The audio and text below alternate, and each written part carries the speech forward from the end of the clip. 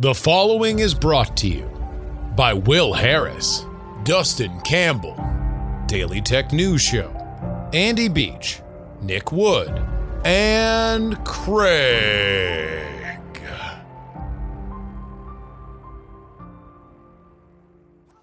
Politics, politics, politics, politics.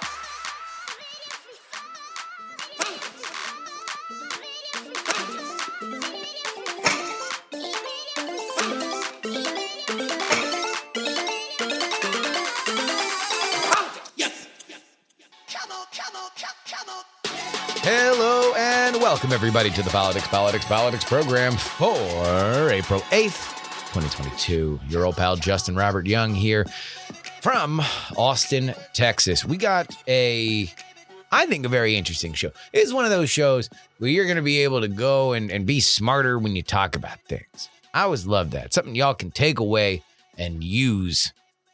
So not only are we going to talk about a thing that I've known about for a long time. I don't know how many other people that aren't from Florida know about, and that is the Reedy Creek Improvement District. Sounds boring, right? Well, it's the mechanism by which Walt Disney World is allowed to have its own government. Bet you didn't know that. Many people don't. That it's not taxable. It is its own government. How that came to be and why it is currently being threatened as part of the current culture war between Disney and DeSantis. Then we will do an attack ad roundup. We are in the midst of some pretty competitive primary seasons. And with that, we've got television ads. Georgia, Ohio, Pennsylvania, they are all represented in this tour around the Eastern Corridor to see what's going on, the televisions of the very, very, very oversaturated and annoyed. And finally, we will be speaking with Joe Uscinski. He's one of our favorites. He's been on before. He, at the University of Miami, specifically studies conspiracy theories. You know, those things that people believe. We've talked a lot about them over the last few years, but we're going to have a conversation about collective trauma and conspiracy. Because as we begin to unpack everything that's happened over the last 2 years into our third year of COVID, which even if it's not over, it's also now not new. I wonder what that does historically to conspiracy theories and what it's doing currently. All that. But first,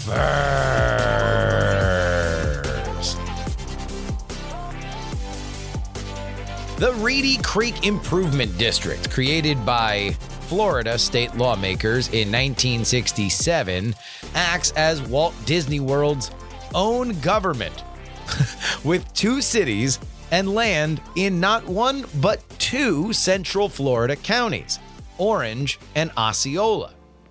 Put simply by Jim Clark, a local political analyst for News 6, in effect, they're their own city. They can zone the way they want. They can do things the way they want. They could even build a nuclear power plant if they want. That's the kind of power that exists in Walt Disney World. And the reason why is really going back all the way to Walt Disney himself. Famously, while Walt Disneyland in Anaheim, California became more and more popular, what Walt really didn't like is the fact that he didn't buy enough land around Disneyland. And so, right across the street, then as it is now, there are decidedly less than kept properties that make Disneyland cheaper looking by proxy. Now, in our modern world, it's actually kind of cool that the Anaheim Convention Center is right next to Disneyland and you can kind of walk from one to the other. Walt was annoyed Walt didn't want there to be other humanity next to his godlike theme park creation. He needed space. And so, after a nationwide search, he began to fixate on Central Florida. And this is a whole nother story, but it's well worth going into, a lot of cloak and dagger stuff where he wound up buying up various parcels of land. There's debate as to actually how much of this was an inside job through buddy paid off government officials. But he eventually buys all this land. And it's pretty cheap, too. It's like $5 million for all the property that he needs. And this is after his death. He gets his absolute wish. Not only will he be able to operate totally independent outside from government scrutiny, he will also be able to be taxed in a more advantageous way than he would be if he were paying to several cities and various different counties. Why are we bringing all this up? Because of a man by the name of Spencer Roach. Spencer Roach is a Republican state legislator in the great state of Florida. On March 30th, he tweeted this: "Yesterday was the second meeting in a week with fellow legislators to discuss a repeal of the 1967 Reedy Creek Improvement Act, which allows Disney to act as its own government. If Disney wants to embrace woke ideology, it seems fitting that they should be regulated by Orange County." I'm sure Roach just didn't have enough characters to mention that they'd also be regulated by Osceola County. In case you've been under a rock, this is all about the Don't Say Gay bill. That's what it's called. Now it's a law. Effectively, on the thumbnail version of it, the law itself says that there cannot be instruction for grades kindergarten through 3 when it comes to sexual or gender ideology. Now, this is disputed by opponents of the bill who say that there is a forward to the bill that draws things more broadly, that this isn't about instruction. It also bans discussion, which is a whole different thing that takes it away from lesson plans and makes it more about policing whatever conversations that might go on in the classroom. Either way, Disney found themselves in a rock and a hard place. Initially, their new CEO, which he's become very eager to not get into political conversations, said that they would not be entering into this political conversation. That was met with a lot of reaction, not only from inside Disney, but from outside in the media as well, to the point where he eventually called Ron DeSantis and said he was opposed to it. Now, Ron DeSantis, who is about to win re-election to governor in a race where I don't think he's going to have to even mention his opponent's name, whomever it might be, is doing something interesting. Because in Florida, at least in statewide politics, you should make a habit of not pissing Disney off. They're one of 3 main entrenched power players in the state of Florida, the other 2 being Big Sugar and the Seminole tribe. So, with DeSantis saying that Disney's corporate politics are something that he doesn't appreciate, those under DeSantis are following his lead and looking to stick out. They are going even farther. And so we have this tweet from Roach saying that the underpinning of Disney World itself could be yanked out from under Mickey Mouse. Now, personally, I don't think that this is possible. I honestly don't think that there is a possibility that this would ever happen. But in case we need to know more about Reedy Creek, let's go ahead and see what Reedy Creek says about itself. In the mid-1960s, the Walt Disney World Company proposed building a recreation-oriented development of 25,000 acres of property in Central Florida. The property sat on a remote area of Orange and Osceola County, so secluded to the nearest power and water lines were 15 miles away. Neither Orange nor Osceola County had the services or the resources needed to bring this project to life. And so, in 1967, the Florida state legislature, working with the Walt Disney World Company, created a special taxing district called the Reedy Creek Improvement District that would act with the same authority and responsibility as a county government. Walt Disney World could then move ahead with its vision to turn 38.5 square miles of largely uninhabited pasture and swampland into a global destination resort that welcomes millions of visitors each year. For more of the nitty-gritty details on how this came to be, here is the YouTube channel City Beautiful explaining. Now, special districts were then and are now a fairly common form of local government, even though they fly under the radar for most people. Utility districts, irrigation districts, and park districts are all examples of special districts. They are usually established to administer one thing. Disney wanted to administer everything. The company had another problem, too. Special districts, like cities and counties, are administered by boards that are elected by the residents of the district. Disney officials recommended that they never build any homes on the property, so essentially the company would have total control over the special district board and wouldn't have to appease residents of the district. Now, Disney himself wanted to build his experimental prototype community of tomorrow, or Epcot.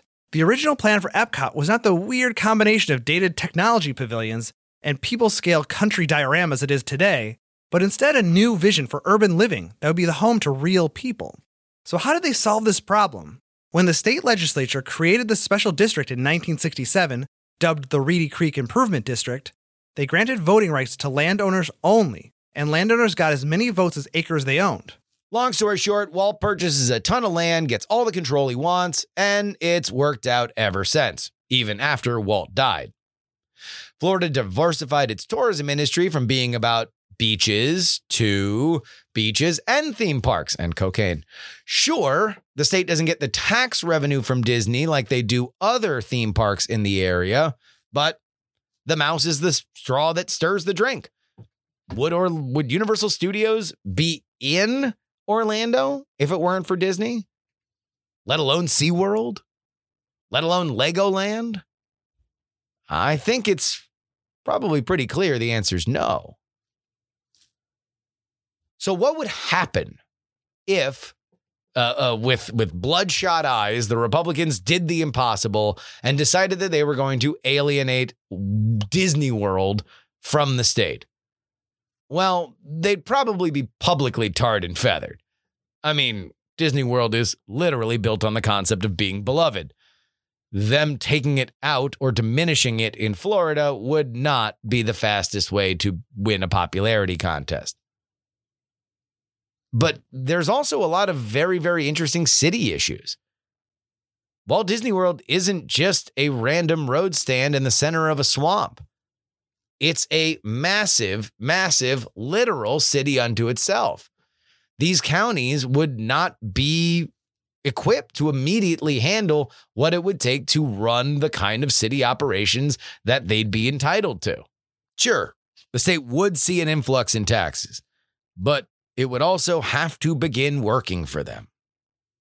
And the biggest reason why this would never happen is who really wants to kick this hornet's nest? Look, the tweets are cute so you can get on Fox News. It's great for him that he's able to say, look, I stuck up against woke Disney and I didn't flinch. But nobody is pulling this Jenga tile out. By the ghost of Walt himself, the Reedy Creek Improvement District will be preserved. We've got a campaign video roundup. A campaign video roundup. The primaries are coming and you are watching TV. And so you're seeing a lot of these things, and probably on Hulu too, if you don't have the service without ads. And YouTube, probably YouTube as well. Anyway, most of these are attack ads, but the first one isn't. Raphael Warnock is currently in a big old fight for his recently won Senate seat. Remember, he got that in 2020, and now because he's serving out a term, he now has to win it for himself. We're just going to go ahead and play the ad, and then I'm going to explain what I find fascinating about it. I was diagnosed with diabetes 19 years ago. and I was diagnosed with diabetes 16 years ago. I rely on insulin every day of my life. If I did not have it, I would not be sitting here today. The insulin hasn't changed. The price has changed. The drug companies are making the money, and that's a shame. When I heard that Senator Warnock had a plan to cap the cost of insulin at $35, I thought it was a godsend. Even though he's only been there less than a lot of people, he took it upon himself. Finally, there's someone out there who's thinking about the little man. Reverend Warnock understands the need for the people who are diabetics, people who have medical problems. It's a matter of life and death for myself and for my best friend, my husband. It could really save a lot of lives. I'm Raphael Warnock, and I approve this message. Notice what was not said in that ad. No mention of a massive social safety net. No mention of the president, prominent Democrats, or even Stacey Abrams, who's running for governor in his state. It's a simple pitch. If you or someone in your life relies on insulin, then they will have more money in their pocket because I, Raphael Warnock, am fighting to cap insulin prices. When you can't tap into a national brand, make your own. It's never the most successful strategy, but it is at least doing no harm. By the way, in the latest poll, Herschel Walker is leading Raphael Warnock by 4%. Let's swing on up to Ohio, where I'm going to be in a couple of weeks following these two. An embarrassing blow-up that we played right here on this show between frontrunners Mike Gibbons and Josh Mandel during a forum has resulted in a pair of dueling ads. We're going to start with Mandel, who fired the first shot. He is going to shame Gibbons for his performance during that dust-up that led to two dudes acting like they were going to fight. It was so embarrassing. But during that, Mandel shames Gibbons for daring to insinuate that serving in the military isn't quote-unquote real work. The voice that you're going to hear is not Mandel. It is a veteran. Josh doesn't understand this because he never spent a day in the private sector. Disgraceful. He doesn't appreciate what the military does overseas on deployment because he doesn't know, he hasn't done it. And I know that for a fact, or he would have never have said that. I'm too busy working. For this guy to imply fighting, getting shot at, dying, that it's not work, that's more than work. Mike Gibbons should be ashamed of himself. He owes Josh Mandel and everyone else that served the United States military a direct apology. But two can play at that game. He's lying. Josh Mandel launched attack ads claiming that Mike Gibbons doesn't respect military service. The very week Mike's son was deployed overseas. Josh Mandel tells lies because Mike Gibbons told the truth. That Mandel is a 25-year career politician with no business experience. Mandel exploits military service to score dishonest political points. Josh Mandel, I served our country, not your career. Gibbons volleys back with his own veteran who goes directly at Mandel for overplaying his service in the hope of political utility. Oh, man. You just, whenever the like quien mas muy macho kind of stuff, whenever the big, like, oh, no, I support the veterans more. I am a veteran. My son's a veteran. That it's always its own special kind of nonsense. There hasn't been a poll in this race for about a month, so we are due for one. But the Real Clear Politics average has Gibbons barely edging Mandel by less than 2%. Worth noting, though, that all of this happened, the dust up and the ads afterward, since the last poll in this race. So if it were to be shaken up and possibly even somebody not named Mandel or Gibbons were going to break into this race, it's pretty much going to be in this next poll or never. Speaking of Ohio, let's head on over to Pennsylvania, just right up the road. Now, we've talked a lot on this podcast about the top of this race for Senate. between David McCormick and Dr. Mehmet Oz. Those two have gone after each other to the point where they've effectively defined the race. And somebody who's not leading right now, Kathy Barnett, pretty much cements it without realizing she does. Let's play the ad. Why has our political system turned into one that only supports candidates who have so much money themselves that they don't need the support of the people? Why do we believe it's a good idea to pick candidates to run for office who don't need us? They can fund their own campaign, buy what they want to buy, go where they want to go. They don't need us. They get picked specifically because they don't need us. And when we needed them to stand up for us, when our businesses were being shuttered, when our rights were being diminished, even when involved parents were being called domestic terrorists, who among them stood up for us? These politicians cannot serve two masters. They cannot serve you and the lobbyists. I am you. I will fight for you, your family, your businesses. I will be your voice.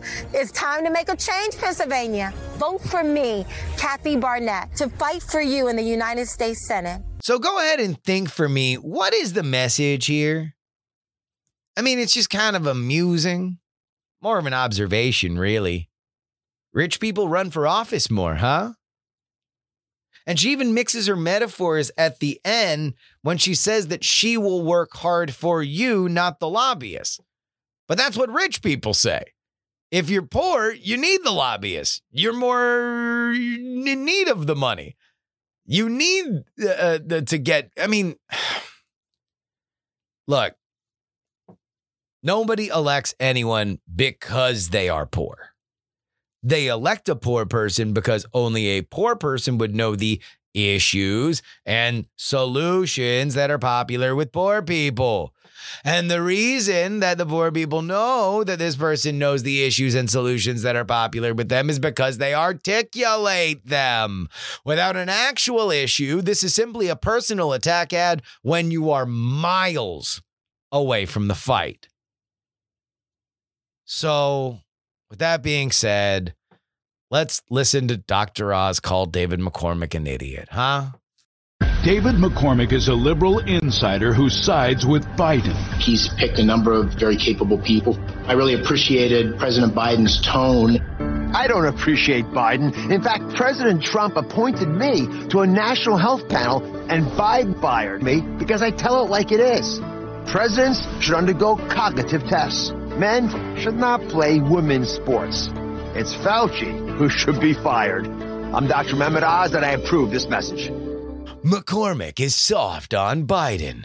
Also, a few random culture war cluster bombs just lobbed in for good measure. I mean, you talk about a guy who is rich with issues. He's got so many issues that he is just throwing them like just taking random shots at the end in the last 5 seconds of his ad. First things first, presidents need public cognition tests. And since you can't see the visual, you can't see that there's that why video of Joe Biden playing in slow motion, so he looks extra deranged. Transgender sports, which is, of course, the cause du jour. And then, of course, Fauci needs to be fired, which is a neo-classic. Dr. Oz is running a good campaign, and McCormick's not running a bad one. They are actually both going at each other in a very effective way. And according to the latest poll in this race, Oz and McCormick are tied. By the Real Clear Politics average, McCormick is ahead by 1.4. Tight.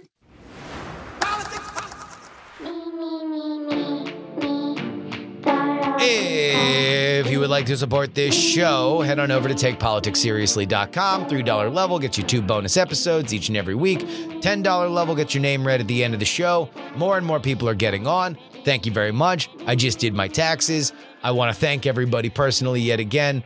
We had our biggest year ever last year in terms of support. It looks like this year will eclipse that. And for that, I am incredibly grateful. Thank you. If you can hear my voice and you are downloading this at any point before 5 o'clock in the afternoon, Central Time, in or around Central Texas, I would implore you to head on down to the Fang and Feather Saloon at the Crowded Barrel Distillery on the Wizard Academy campus. I don't know why the same building needs 3 names, but it does. You can search for any one of them and they will get you to where you need to go. Friday, the 8th, which is when this comes out, between 5 and 8 p.m., there is a gathering. There at that gathering, you will see myself and PX3 regulars, Tom Merritt, Andrew Heaton, Matt Donnelly, Brian Brushwood. We're all going to be there. We're there to hang out. If you want to come and talk to everybody, that's the place to do it. There is no cover. You're just going to show up. Please support and tip the bartenders. But that is the name of the game. I can't wait to see people. It's going to be great. And if you're at the Founders Day event for Brian Brushwood's outfit, then I will see you there as well. So there we go. TakePoliticsSeriously.com. $3 tier gets you 2 bonus episodes each and every week.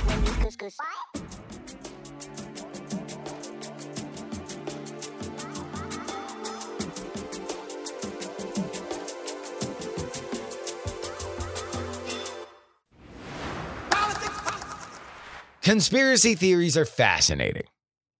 Not only because they're colorful, but also because they tend to be telling. What are we worried about? What 2 dots are so curious you can't help but draw the circuitous route to connect them?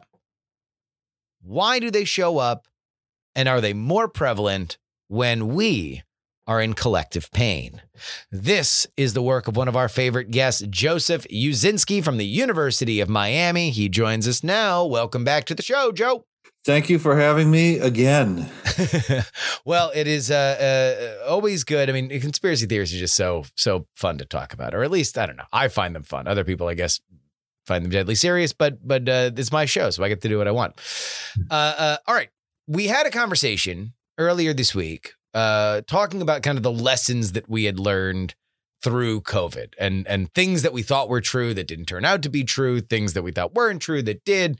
A lot of uncertainty, but also the biggest thing that stuck with me from that interview was the idea that everyone's been through a lot. This has had a cost for everybody, no matter what station of life you are in or what you were doing before. Everybody's life was different afterward. And it got me thinking about other periods in American history when this was also the case. And really the one that is closest to us time-wise is the late 60s and 70s, where you had multiple assassinations of very famous figures. You had cataclysmic political stuff with Watergate. And the mid-70s, at least from my pop culture understanding of this, certainly not the scholarly research that you have done, is that period tends to be thought of as the kind of golden age of conspiracies, that they had run rampant. Some of the most enduring conspiracy theories were kind of minted there. And my thought was, well, is that the result of shared trauma, that everybody goes through something shocking? Everybody's trying to make sense of it. And if that is the case, are we going through it now? So let's start with the premise. Is the 70s as the product of the chaos of the 60s, the golden age of conspiracies by your research? No. And okay. But I will say this, it's sort of hard to know, right? Because people like me weren't around in the 1970s. Yes. I mean, I guess I was, but I was, 2. So I wasn't doing any polling then. And the social scientists at the time, they were polling on other things, not so much conspiracy theories. So we do know that there were conspiracy theories at the time, and there are some measurements taken of how many people believed them, but it's just so sparse that it's really hard to say that that's the age or that's not the age of conspiracy theorizing. And here's the thing. I mean, you can come up with a good reason why it was the 1970s. You had Watergate, Vietnam, the assassinations of the 1960s. But you could come up with a good reason just as good for any other decade. I mean, why wouldn't it be the 1950s with the Red Scare? Yeah. Or the early 1800s with the Freemason freakouts and the Illuminati panics? Why not before the United States united, when we were crushing and drowning witches for conspiring with Satan? So that's the thing, is when you get into it and you say, well, why this decade and not another decade?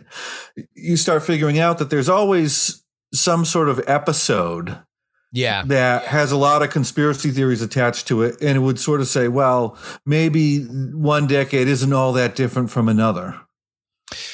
I guess part of that understanding is that the media tended to be, our movies, our television shows of that era tended to be conspiratorially minded. Like that was a popular idea to explore in our modern kind of folklore. But you're right. There's no reason why, the application and funding, both with money and human lives, of 2 world wars wouldn't be more traumatic. I mean, if the murder of politicians and presidents is traumatic, which, not taking away the fact that it was, certainly every eligible male from your block leaving and going to war would also be something that would certainly be traumatic.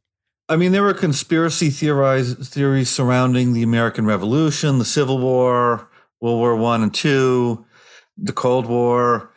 So this stuff is much more, once you start adding it all together, it seems much more like a constant across history than it does, oh, this was the age. And when you look at scholars who are trying to sort of piece together from historical episodes which time was the most conspiratorial, they all disagree.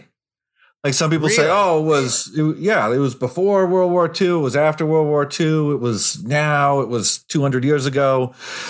So they all sing a different tune, right? So the only way to really solve this problem is to get some sort of data on it. And unfortunately, surveys have only been taken for, a little bit under 100 years, and they've only been polling on conspiracy theories for a fraction of that. So can I ask you, just in general, how do you quantify a conspiracy theory? Is it the amount of people that believe it, the longevity of how long it is something that people register, or is it the kind of edge cases of where people will take it? Therefore, I guess assuming that you're proving that it is like kind of more believable than something that is sort of held in mirth.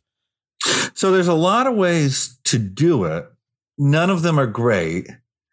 Right. So let me just start by saying, when people come to me and say, well, is it the golden age of conspiracy theory? Well, my first question is, well, what does the golden age of conspiracy look like? How would I know it if I was in it? Yeah. What are the exact metrics that would lead us to say that? Because a lot of what we're getting now is someone licks their thumb, puts it to the wind and says, oh, now's the time.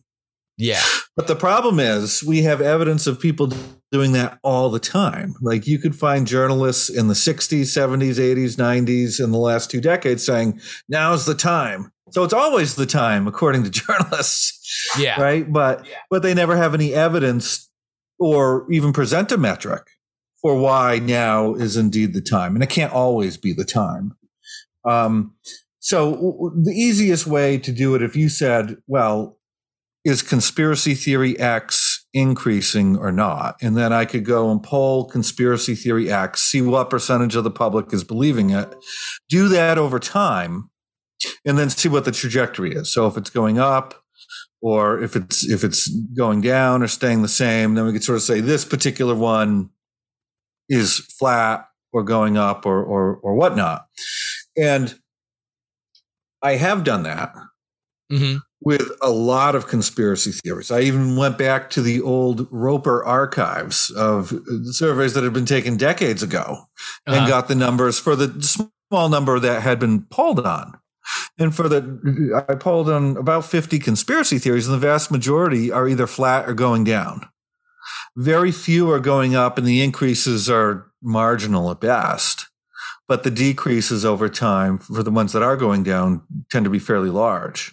Yeah. So when people say is it the golden age, I say if we're judging by how many people believe particular conspiracy theories, then the answer is no. It seems like a certain amount of people are going to believe whatever theory for whatever reason. That sort of stays flat generally. And then as whatever the subject of the conspiracy theory fades into time, it eventually dips. Right. In your research, can you compare conspiracy theories? Like, can we say, like, either by some kind of metric, can we like compare the CIA killed Kennedy versus Building 7 was an inside job? Like, is there any way to say that, to put these two next to each other and heat map them? Well, we can compare them in the sense that we can compare how many people believe each of those propositions. We can put them both in a survey and see how many people buy into each. We can also compare them in terms of who's believing in each, right? Yeah. Are they attracting different audiences, right? So we can know those things. But there's no like historical record to say, like, all right, well, on a track record, you know, the Kennedy thing has held X firm versus the 9/11 conspiracy that has held Y firm. Well, with Kennedy, I can say this. So they started polling on Kennedy shortly after the assassination. So only a few weeks after the fact, we have our first poll taken in December of 1963. And at that point, 50% of Americans believed it was a conspiracy rather than a lone gunman.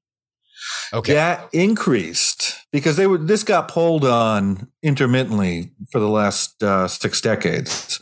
So throughout the 1970s, that increased.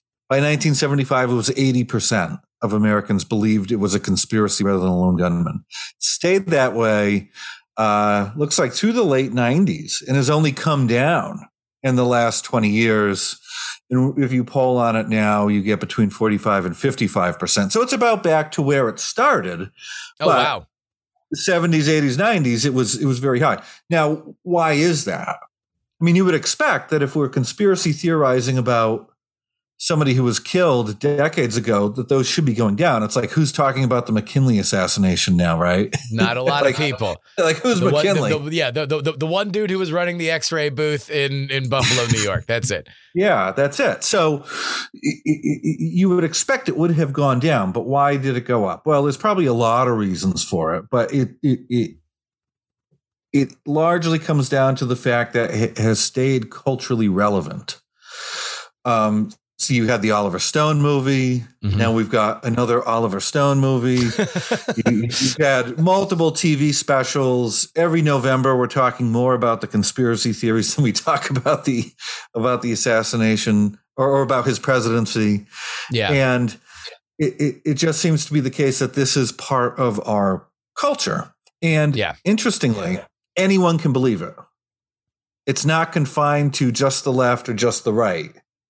Like, Democrats aren't going to believe Obama faked his birth certificate, but Democrats and Republicans can think that somebody knocked off Kennedy for some grand reason.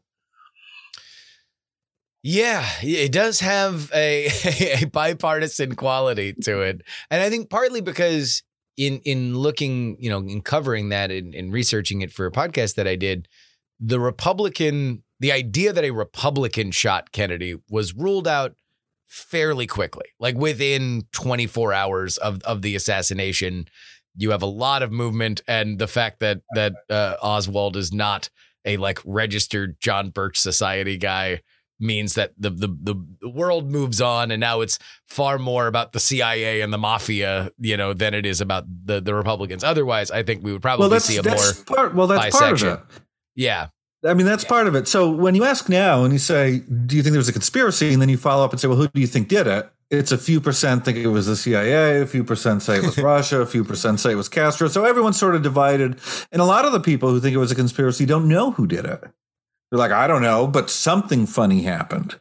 Yeah. Right. And if you trace this back, I mean, there were members of the left who people on the left saying, well, we just can't stomach the fact that it was somebody on the far left who killed a Democratic president. Yeah. So they were looking for a scapegoat on the right. Yeah. Maybe not necessarily Republican, but the military-industrial complex. Somebody. Yeah, somebody. Some sort of fascist, conservative, something in some institution that they didn't like, the CIA or the military. Right. Or Johnson. Or Johnson. Yeah. Just as people on the right believed it was groups that they already didn't like who were behind it, like the communists, the socialists, whoever. I think also the thing about, and of course, this is like totally derailed everything else that I wanted to talk about. We'll get to COVID in a second. But I think the other thing that makes the Kennedy stuff so enduring is that there is a perceived, if you want to look at it, like tidiness to it, that it's a lone gunman, that the lone gunman is killed before anything can happen. Like, I don't know if Lee Harvey Oswald went to trial and he was just kind of a quiet loner weirdo who barely says anything in court and then, is sentenced to death in Texas, if it's the same enduring reaction as it is where he gets killed immediately and then the guy who kills him gets killed. Like that I think leads people to say, like, well, I don't know if anything went on, but it's certainly, if something did go on, that's how it would look to, clean up the loose ends in a Hollywood, very easy narrative to understand kind of way. Maybe. It's just hard to know. It's hard to know. Yeah. Can't prove a negative. And here's the thing. I often get this question, like, planes will occasionally crash. Some plane crashes attract a lot of conspiracy theories. Others don't. Yeah. Question is why? I don't know. Right? There's always some set of contextual factors that sort of drive this. Right? And they're going to be different every time. So it's the same thing with assassinations. You'll have an assassination. Well, why are there conspiracy theories about this one and not that one? Well, it could have something to do with, the context around the assassination, what the details were, what did we learn from the assassin after the fact, if anything. But that's going to be different in every case. And some of them will spark more conspiracy theorizing and some won't. But I think with Kennedy, I mean, I'm not going to say that doesn't have anything to do with it. It certainly does. Yeah. But I would say, I mean, if everyone ignored it, if everyone ignored the assassination, then we wouldn't be engaged in the conspiracy theories, right? But we're not. We're always talking about it, and it's just part of our culture. So it just sort of it's a machine that just drives itself now. All right. So if maybe the 70s and there being a golden age of conspiracies is a hotly disputed thing, let's drill down on the kernel of what I was trying to get at, which is there any kind of statistical correlation between large scale shared trauma and conspiracy theories? That I don't know. I mean, it is the case that when traumatic things happen, there will be conspiracy theories about them. Yeah. But here's the thing. There's conspiracy theories about everything. Yeah. And I think what we've been doing lately is trying to put a lot of weight on either an event like a pandemic or a financial crash or whatever, and on the ideas themselves, rather than putting emphasis on the people who tend to believe these ideas, right? Because if you think of conspiracy theory beliefs as the product of individuals' worldviews and their personality traits and their other beliefs, then you start to focus on individuals, on people. Say, well, why do they believe that? Well, because they have a worldview that is conducive to that idea. So they are likely to concoct ideas like that or to believe ideas like that when they are exposed to them. So if we're just focusing on events and things like that, then we're searching for grander explanations, I think, than there really needs to be. And here's the interesting thing with COVID. Yeah. I mean, here's the thing. As a social scientist, I would love to do crazy things in experiments, right? But the university won't let me. Sure. Like there are international agreements on the things scientists can't do. Exactly. Right? As a conspiracy theory researcher, what COVID did was essentially put everyone in a laboratory and crank every dial to an 11 that could possibly get them to believe in conspiracy theory, or at least every dial that we would hypothesize to bring people to believe in conspiracy theories. We cranked up stress. We cranked up economic catastrophe. We cranked up, danger by having a disease that can kill you.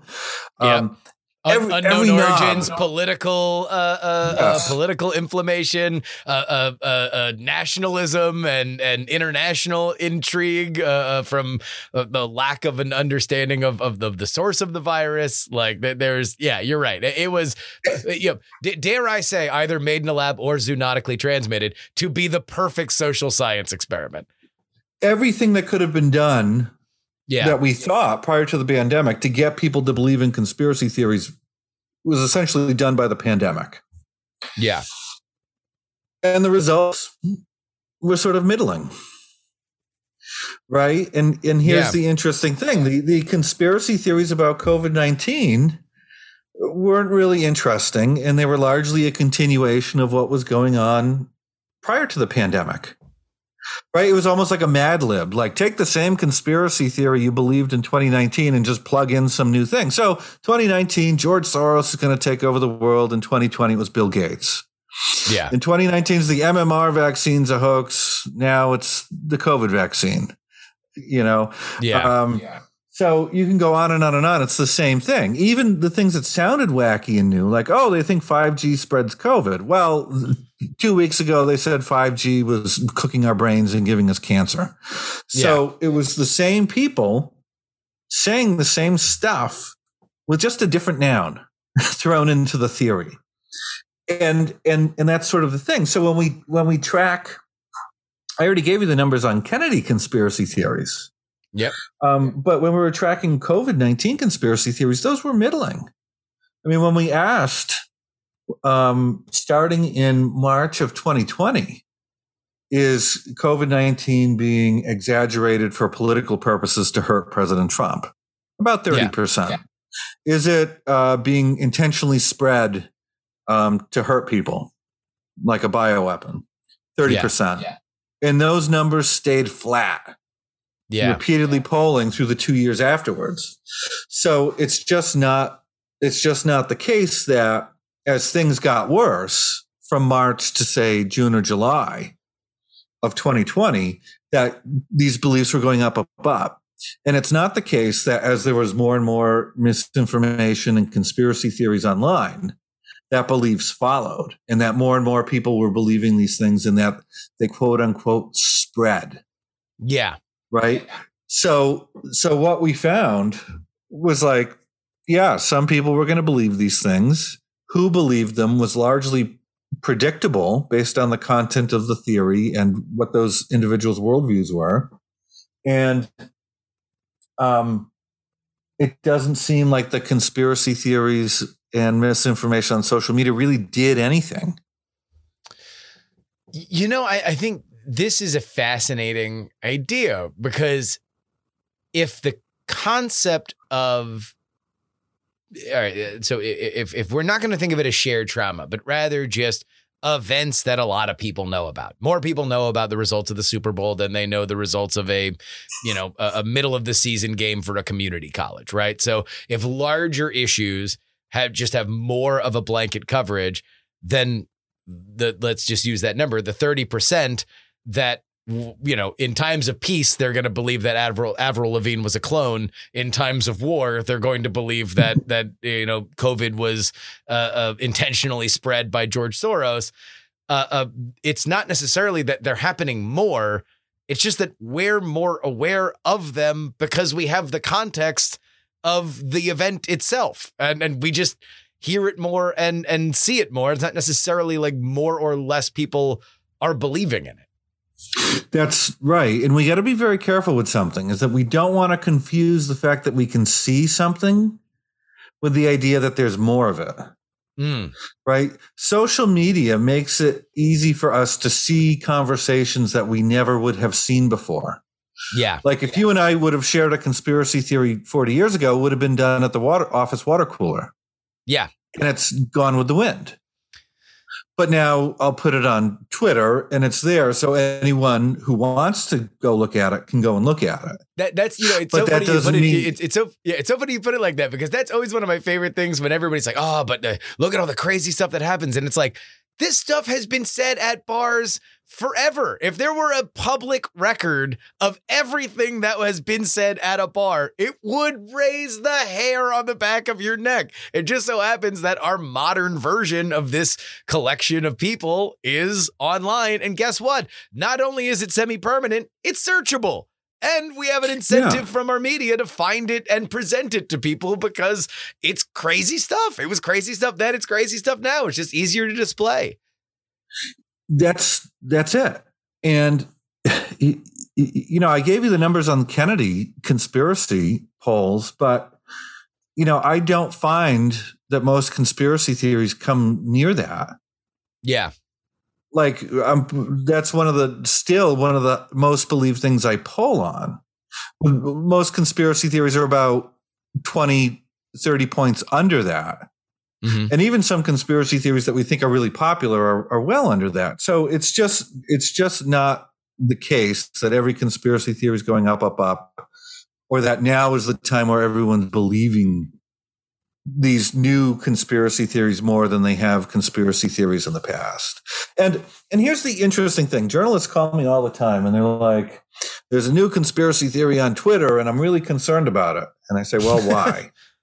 And they say, because everyone's going to see it and everyone's going to believe it. And I say, well, did you see it? And they say, yeah. I say, so you believe it? They say, no. Yeah. And I say, what makes you so special? What's your superpower that the rest of us idiots don't have? How come you can resist persuasive influence, but the rest of us can't? Yeah. Right? And it comes down to this thing that's not just for journalists, but everyone has this. You ask people, who's affected by fake news?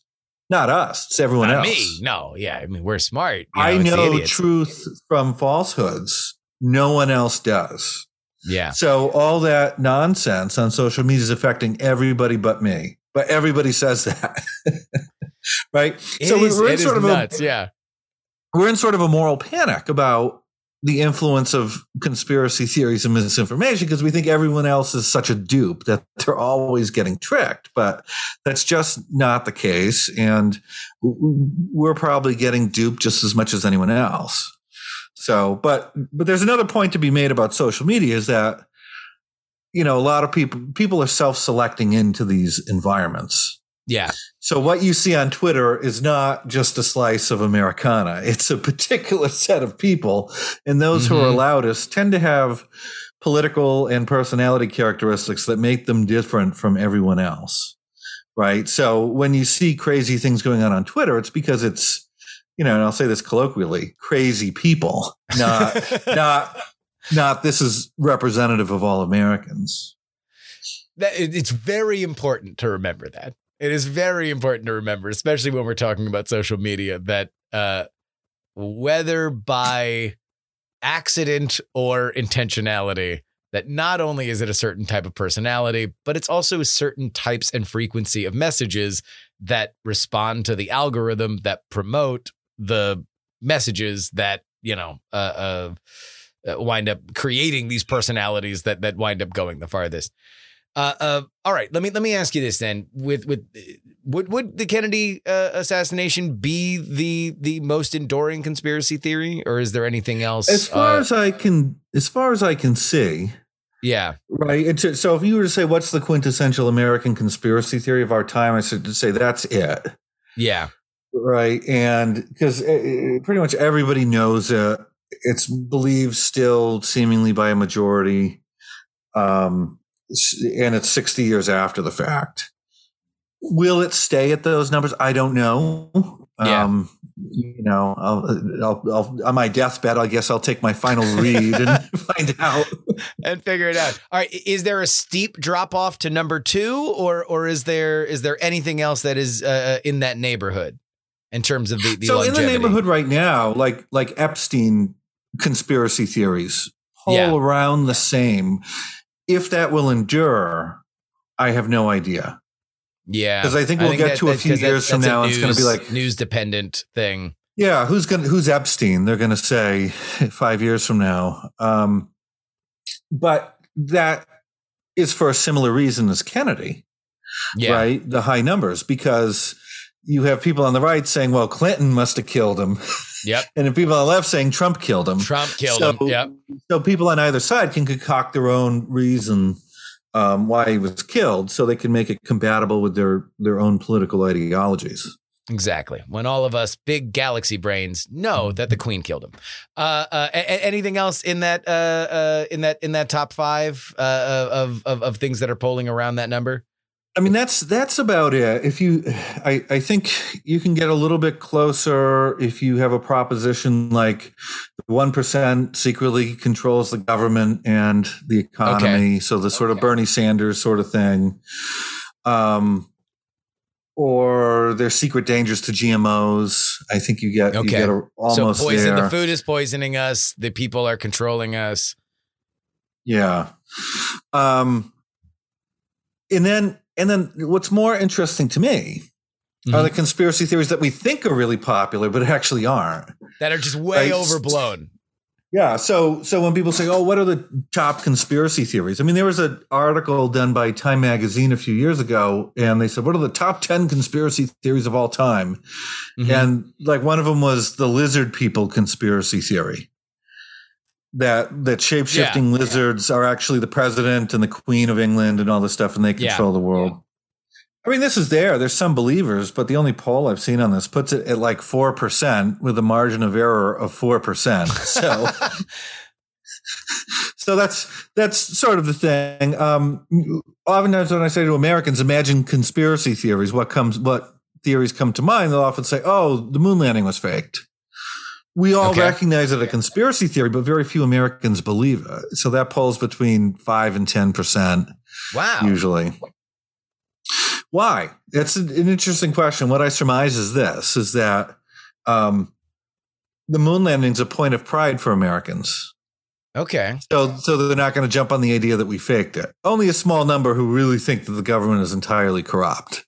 Yeah. Or Kubrick fans. Yeah, or a Kubrick fan. But when you go to France and you do that poll, you get 3 times that amount saying, yeah, the Americans faked it, which makes perfect sense, right? Of course. Oh, those French, rascally French. Now, here's the most interesting one to me, where you have the biggest divide between media coverage and what decent polls are showing, and that's QAnon. So there were 3 big claims made about QAnon, particularly during COVID-19. One, that it was big. And the other was that it was getting bigger. And the third, that it was far right. Yeah. Right. So, and if you read the headlines, they were constantly saying this. Oh, far right fringe conspiracy theory goes mainstream. Now, just think about that for a moment, because how can something be both far right and fringe and mainstream at the exact same time? It can't. Exactly. It doesn't make any sense. So, I mean, there were polls taken of this prior to 2020 when news coverage of QAnon sort of blew up.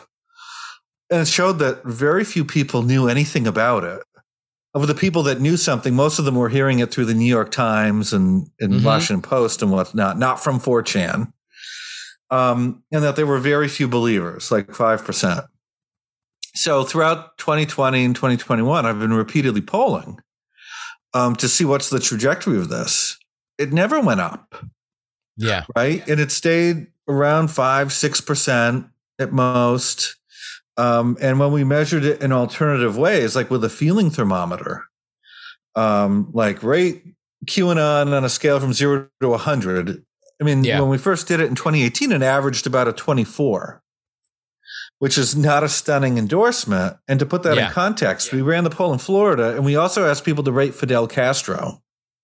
Which, and if you know anything about, if you are not familiar, and I'm from South Florida, so it is very, Fidel Castro is effectively Hitler. Like especially built into the fabric of South Florida is the idea that Fidel Castro is the absolute devil incarnate. Yeah, so when he died, everyone was running around dancing in the streets and blah, blah, blah. Banging pots and pans. Castro, Castro came out about 2 points worse than QAnon. So again, there's no endorsement of this. And then just repeating this over and over again, it's gone down and not up. Yeah. So it just isn't the case that, and if you read the claims in the news, it's like QAnon now bigger than some religions, 50 million people or the entire Republican Party is QAnon. It's crazy. And it's sort of conflating QAnon with every conspiracy theory that's out there. And a lot of it is due to just lousy polls getting the most fantastic results, and those fantastic results getting the most headlines. I think just to wrap us up, I wonder if the modern media landscape that we have, not only with social media, but also just the fact that there's not a whole lot of king media in the way that we used to have it in one nightly news broadcast or one daily paper that used to be read every morning. We're all sectioning out into our own worlds. And so therefore there is probably less context for why the things are happening, because we see things coming in different ways, because we're all, like you mentioned on social media, fractioned out to the point where, like, when let's say, Trump winning the election, which seems to at least have stirred interest in conspiracies like QAnon, because the to me, that was the predicate to the subject of why did Donald Trump win QAnon,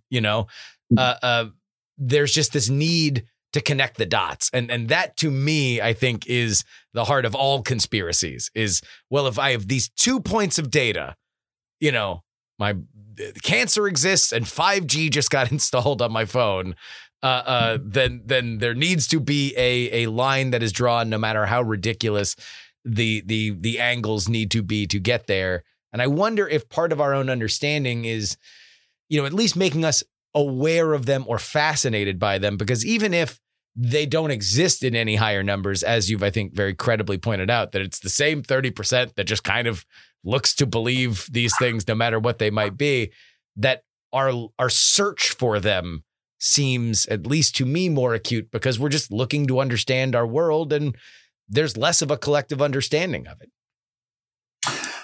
Maybe. Right. I mean, a lot of people say, oh, my God, we're all in our own silos. And that's true regardless of our media environment. Mm-hmm. And that's sort of funny is we're thinking everybody's caught in echo chambers, and some people are. Yeah, that's absolutely true. Yeah. Some people are. So they're living in a completely different world than folks in a different echo chamber. But most people aren't paying attention. They don't know what's going on. Yeah. They're not, so, when we blame Fox News for things, I mean, how many people are watching Fox News? Oh, yeah. I mean, when we think about it, it's like, oh my God, it's everyone, but it's like, a million or two at a time. And it's just not, it's not what we think it is. That is a fascinating thing that usually happens on the left, is finding the one conservative outlet for which is causing everything that is happening on the planet, and therefore making them the most powerful people on the planet. Like hey, Q is a great example. Whatever S posters are running the Q account, we have now made into Goebbels. We've now made them the most powerful people on the planet in terms of propaganda, which I think is just fascinating turn of events. I mean, it's sort of funny because you see a headline, it's like 20 million people are now Q believers, but it's like that's more people than are watching Fox News. So you're telling me that more people are on 8chan than are watching Fox. Yeah. It's like, come on. I mean, and I don't want to downplay any of this and say that it's all good. I mean, it's not. And I would prefer people have beliefs that are more tightly tethered to the truth. But it doesn't serve anyone to sort of exaggerate what the real problems are. Well, I do think that it perverts some news coverage from my perspective. There was that Q branch that was out in Dallas that was like waiting for JFK Jr. to show up. And then, it wasn't a lot of people. It was like 20-something people. And when people actually reported on it, it's like, no, this is a cult. This is just, it's like every other cult. There's a leader and people are paying money into it. And there's probably, a sex thing to it. Like, it was just like any other, it's cults in the way that they happen throughout our society and have for a long time. But because it had the Q thing to it. And now it wasn't just a cult. It was, oh, this is the most sinister sign of this underground movement that everybody believes in. Like we're whispering Hail Hydra into everybody's ears. Like that was the news hook on it, when really it was just a sad story about a cult in the way that a lot of cults are really sad stories. Yeah, I mean, there have been groups like this for a long time. And like the LaRouche group is still around. Yeah. Lyndon LaRouche is dead, but they're still around. I get their emails. And, you know, they believe almost, I don't want to say the same stuff, but very similar stuff. You know, the Queen of England really controls the world, and there's going to be nuclear Armageddon tomorrow, and all of these weird things. And we see them in every major city. Because they're out protesting quite often. They'll have a person or two with I guess what they had for a while was a picture of Obama with a Hitler mustache and these things. Mm-hmm. But they're all out there. It's just we tend not to pay attention to them. It's just lately we're concerned about the fringes and we're overestimating their size and influence. Well, never overestimated or underestimated, rather, is our appreciation for Joe Uscinski of the University of Miami. Always great to check in with you, and I hope to do it again soon. Thank you so much for taking time out of your day to talk to us. If people want to follow up with you, what is the best way to do it? At Joe Uscinski on Twitter and joeuscinski.com. All right. Everybody go ahead and read his book. It's great. I read it. It's fantastic. Full endorsement. Thanks again for coming on, Joe. Hope to speak to you soon. Thanks. Have a good one. Politics is written and hosted by me, Justin Robert Young, for Dog and Pony Show Audio in Austin, Texas. This show was edited by Brett Stewart. You can thank Mr. Uscinski at px3guest.com. If you'd like to email the show, it is theyoungamerican@gmail.com. Our Twitter is px3tweets. Our Twitch is px3 live, where I am live Monday, Wednesday, and Friday. And you can share this podcast, px3podcast.com. Our merch can be found at politicsmerch.com. If you would like to support us, you can do so via a one-time donation, paypal.me/payjury, PAYJURY. My Venmo is Justin-Young-20. Cash App is PX3Cash. And if you'd like to send me anything in the mail, you can do so. P.O. Box 153184, Austin, Texas 78715. Again, make it out to Justin Young, P.O. Box 153184, Austin, Texas 78715. Of course, you can only get bonus content at TakePoliticsSeriously.com. $3 tier gets you 2 bonus podcasts per week covering all the news that we miss on our free podcast schedule. And the $10 tier gets your name read at the end of the show, like these fine folks in the Titanic $10 tier. Persons familiar with the matter: Andres, Unsafe DB Levels, Idris Arslandian, DJ Katie Mackney, Meister, Dr. G, Admiral Flapjack, Utah Jimmy Montana, Edmund Pluribus Unum, Pete Spicery, 70s TV Salesman, or Spy. D, Really, and Gloria Young for King of the New World Order. Zombie Doc, Edison, no mention on the podcast, please. .com Junkie, DP4 Bongo, Jewish Lives Matter, 100 Mile Runner, Staff Sergeant Poopers, Berkeley Steven, Diana, Silent Slumbers, Katie, Adam, Double K Ranch, Old Pinball Shop, John, the Opposable Thumbs for Dogs Foundation, Super, Zoomy, Neil, Charles, Darren, Olin and Angela, DL, Stephen, Chad, Matt, Miranda, Janelle, Chief Andy, Robert, Casey, Paul, Dustin, Richard, D. Laser, Just Another Pilot, Middle-Aged Mike, The Jen, J. Pink, and Andrew. If you would like to join their ranks, there's only one place to go. TakePoliticsSeriously.com. Guys, we got next week, and then I'm off to Ohio covering this race for you. For you. It's going to be pretty awesome. Till then, though, this is your old pal, Justin Robert Young, saying, have a great weekend.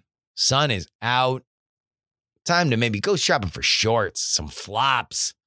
That's what I'm talking about. Slather that sunscreen on. I love it. Till next time. Your old pal, Justin Robert Young, saying, Some shows talk about politics, others talk about politics, and still more discuss politics. But this is the only show that dares discuss all three.